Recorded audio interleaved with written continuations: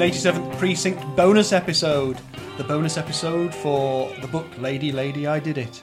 And where better to start than with book huffing, which has taken on a bit of a life of its own. It's a very popular part of the sequence. Is it? Us, well, particularly you, Steve-O, having a good sniff of the old book. Oh, that was a good thorough deep dive there. Right. Page 104. If you compare... Page 44. Yes. Yes, it's a medium age smell. What we should probably do is do the book huffing, get you to describe it, and then the listener should have to guess which edition it is. Oh, well, yeah. Call 1-800-555-BOOK. Book huff. Well, Go on, what's your edition then? Well, anyway? mine's a pan, which yours... Well, ours look very similar, but they're actually different. This is the 1980 UK pan.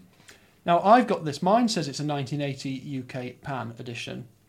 But there is differences, because as you were looking at... Earlier on tonight, you were looking in the back of yours and reading out a list of books advertised in the back, as paperbacks often do. And mine doesn't have that. Also, mine is only 90p when it was originally on sale. Well, it has some, because it has the Ed McBain's, but again, mine's saying you can buy Hell for the Chief for £1.50, and yet yours says... this is interesting. I'll get the numbers. 80 pence? There surely can't have been a price hike like that in the course of 1980. Well, how much is yours on the back? But so I suspect that this must be later. Interesting. There was significant inflation in the early to mid-80s. I can well believe it, yeah. Within the year 1980? Well, not within the year 1980, no, but... See, it's got No, I was 2. Money didn't interest me at the time. Yeah. Significant differences we're spotting here. We'd have to do a very forensic examination. Well, I might forensically... Yeah, you see, they got the same ISBN number. But yeah, mine is clearly later in the 80s. Yeah, I feel like what's his name, Corso in the Ninth Gate. I'm not sure when I don't know what any of that meant. That Polanski film with where he's comparing books written by the devil. Finds slightly different. I've not seen that one. Yes. So what was that about barcodes? I'm not sure when barcodes became commonplace on yeah, because my edition doesn't have a barcode. Right, Your edition does have a barcode. Shall I do a quick bit I'm of thinking research that on that feels to me like a bit of a later 80s sort of feature, because certainly in terms of records you only really see them creeping in from sort of the mid-80s onwards, and I don't know. But you said you've been cataloguing your record collection recently, haven't you? So I have you been. must have been peering at numbers and catalogue numbers and references. It becomes a lot easier when barcodes actually do come in, because otherwise I'm squinting, taking up my glasses and squinting at matrix run-out grooves to try and find very slightly different etchings. When do you think the barcode was introduced in the UK? 1974. Right, well, you know the answer. On what product do you think that was? Don't you say anything. Was I right? Sliced bread. Oh, excellent. That's quite good. Was that a total guess? It was an informed guess. On a packet of Wrigley's chewing gum. All right. The reason it was an informed guess is because a little while ago, my mum and stepdad were arguing about when barcodes became popular in grocery stores, and I think we looked it up in the end. And so I had an idea that it was the 70s. Now, this is like in your time, isn't it? Barcodes. I would imagine that they probably came onto books and the like a bit later on generally. I don't know, definitely a lot of early 80s editions of records still don't have them. Types of barcode. Oh my goodness. Bloody hell. This is... But what's amazing is the edition I've got, which is UK 1980, 90p. Yours says UK 1980, and it is £1.95. That is a massive. It's a massive hike, difference. isn't it? Yeah. It is. 3, 4, 5, 6, 7, 8, 9. I don't. There are some different numbers in it. Oh, it's mystical. It is.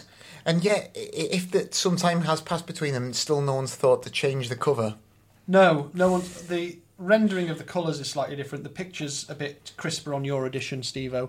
The picture on the front of our pan editions of McBain's Lady Lady, I Did It is of the front left of the bumper of a Chevrolet, and that's it.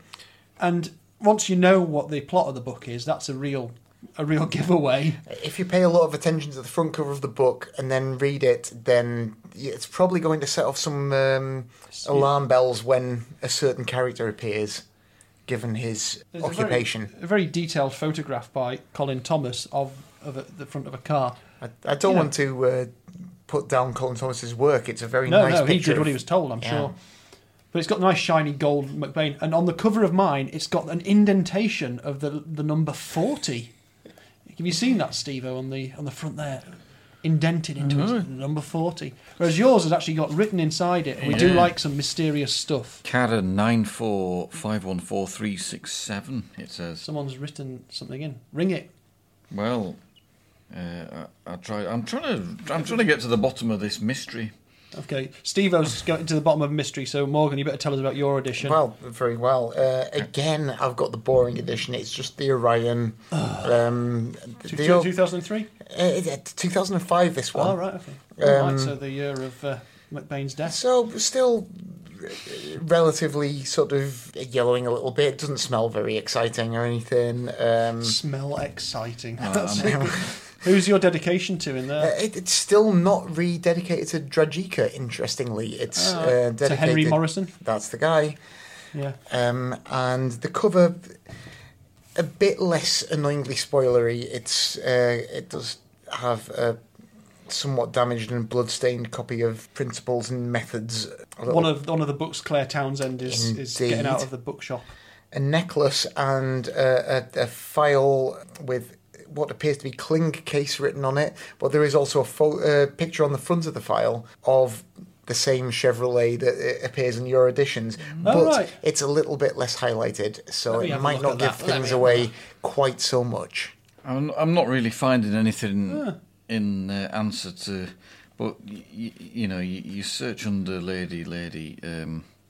I Did It UK Pan editions, and the third thing that comes up is novelty penis frying pan,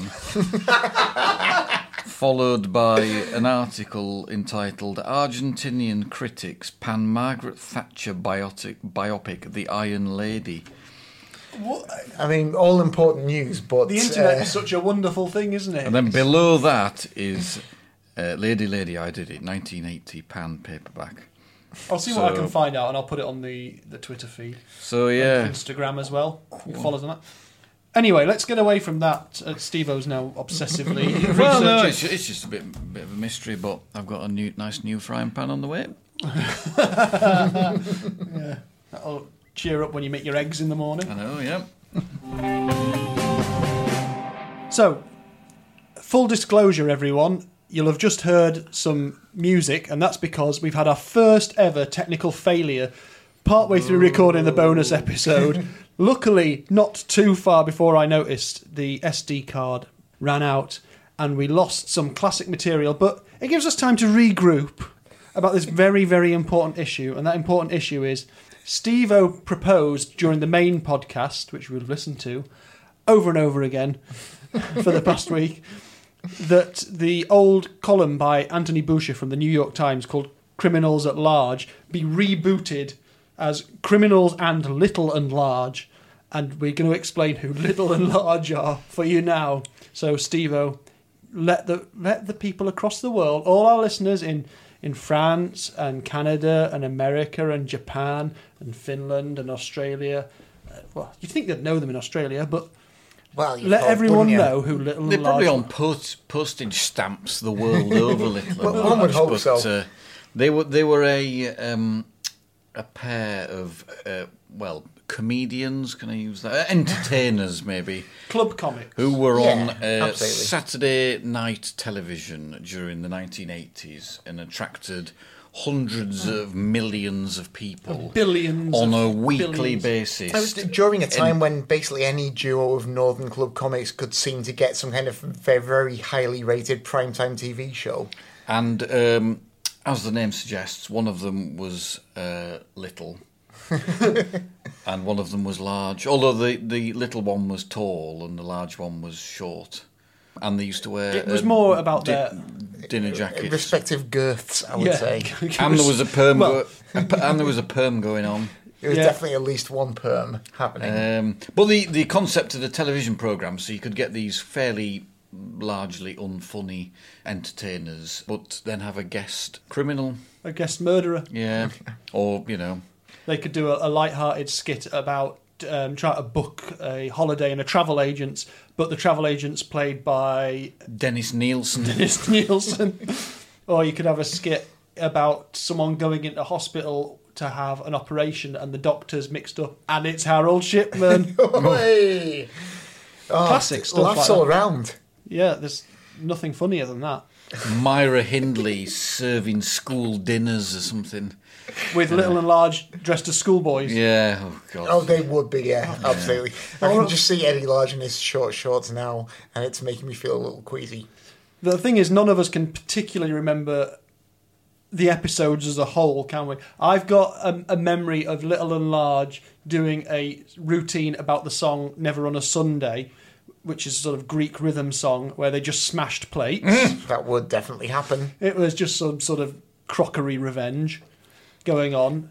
And what was your memory, Morgan? I don't know if I actually really remember it or if I've invented it out of some dark, twisted corner of my brain, but I seem to recall them doing some kind of heavy metal skit where they had a young guitarist at the time, Thomas McRocklin, who must have been... Was McRocklin actually his name? I have a weird feeling it might actually really be his name. I'm not sure. I'm sure the internet could verify that in a heartbeat if I could be asked to look it up. But he was a young lad who he was the youngest artist ever to have an Ibanez endorsement, and he was a heavy metal shredder. And I think they definitely had some skit with Eddie Large with some daft big hair wig, and I keep hitting my mic stand because I'm so excited. He is, he's flailing all over the place. Because Eddie Large loved the opportunity to get his guitar out, because I think he probably vaguely played a little bit, and there was loads of arsing around like that. And I believe Thomas McRocklin is still an Ibanez endorsee to this day, and still tours the music shows, giving product demonstrations and the like. And reading from his memoirs, My Life with Little and Large. How My Life Was Ruined by Little and Large. So that's who Little and Large were. The UK was haunted by the spectre of double acts for years. I'm just looking across the table now, and Steve-O has just shown Morgan something on his phone, and Morgan's given a double thumbs up. It's been verified. Oh. It really happened. I didn't imagine. Do you feel better now that you know that it was real and that you didn't just dream this? I would have felt a bit odd if that was what I was having dreams about, to be honest. So that's good. Excellent stuff. Well, there you go. So, yeah, there was Little and Large. There was also a double act who were almost identical called Cannon and Ball. Not quite so hefty, the Ball character. But that sounds weird. It definitely, the same sort of like tall, skinny, and then short, permed guy. A bit more racist twanging. Cheeky chappy. It was the sort of, the tall, skinny one was always the straight chap. The straight man in the thing. The tall guy was always that. And the other was the wild card. Oh, he was a bit zany. Who does something like wear crazy braces or be a bit big. And then they have massive tax fraud problems, and then they become born-again Christians. That sort of thing, allegedly. Ooh, Cannon and Ball? I think so, yeah. Oh, allegedly. And then I go and see them on Great Yarmouth Pier. Which is a classic place to go and see. Epochal moment, supported by the Platters. Platters?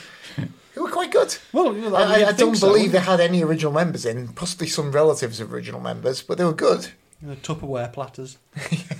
They were the official Platters, whoever inherited the name. They were good, and then, Cannon and Ball. Yeah. And let's not even get into the crazy world of Hale and Pace.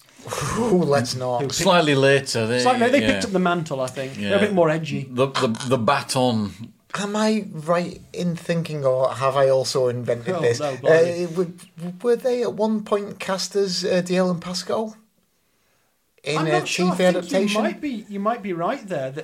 Because that would tie in nicely with police procedurals, because Reginald Hill's DL and Pascoe series, which is excellent, by the way. I haven't read any of it. Well, I've never watched any of the TV show. I've got a couple of duplicates, which I'll happily pass on to you. That's exciting, folks.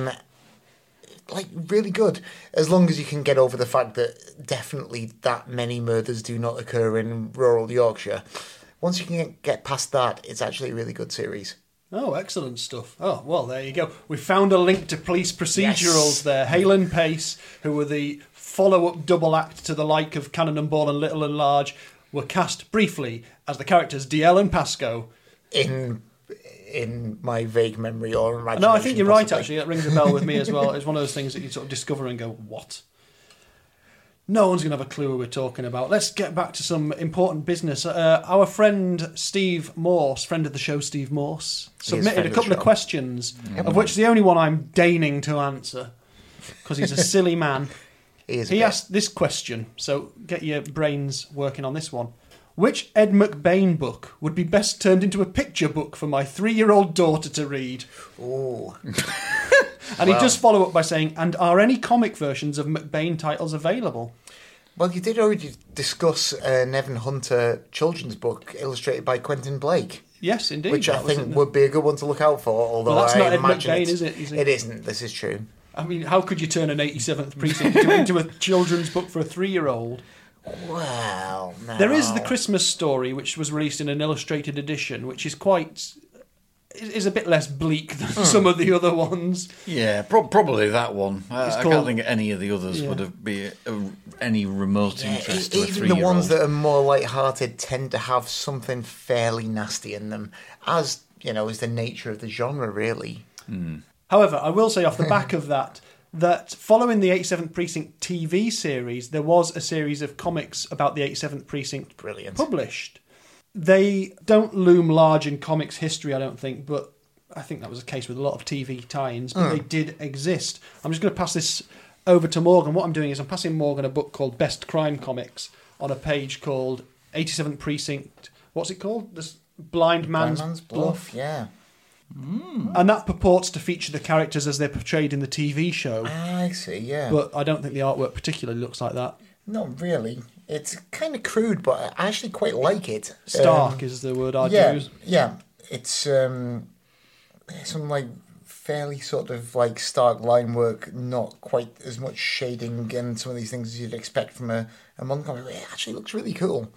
Yeah. I'd quite like to read it.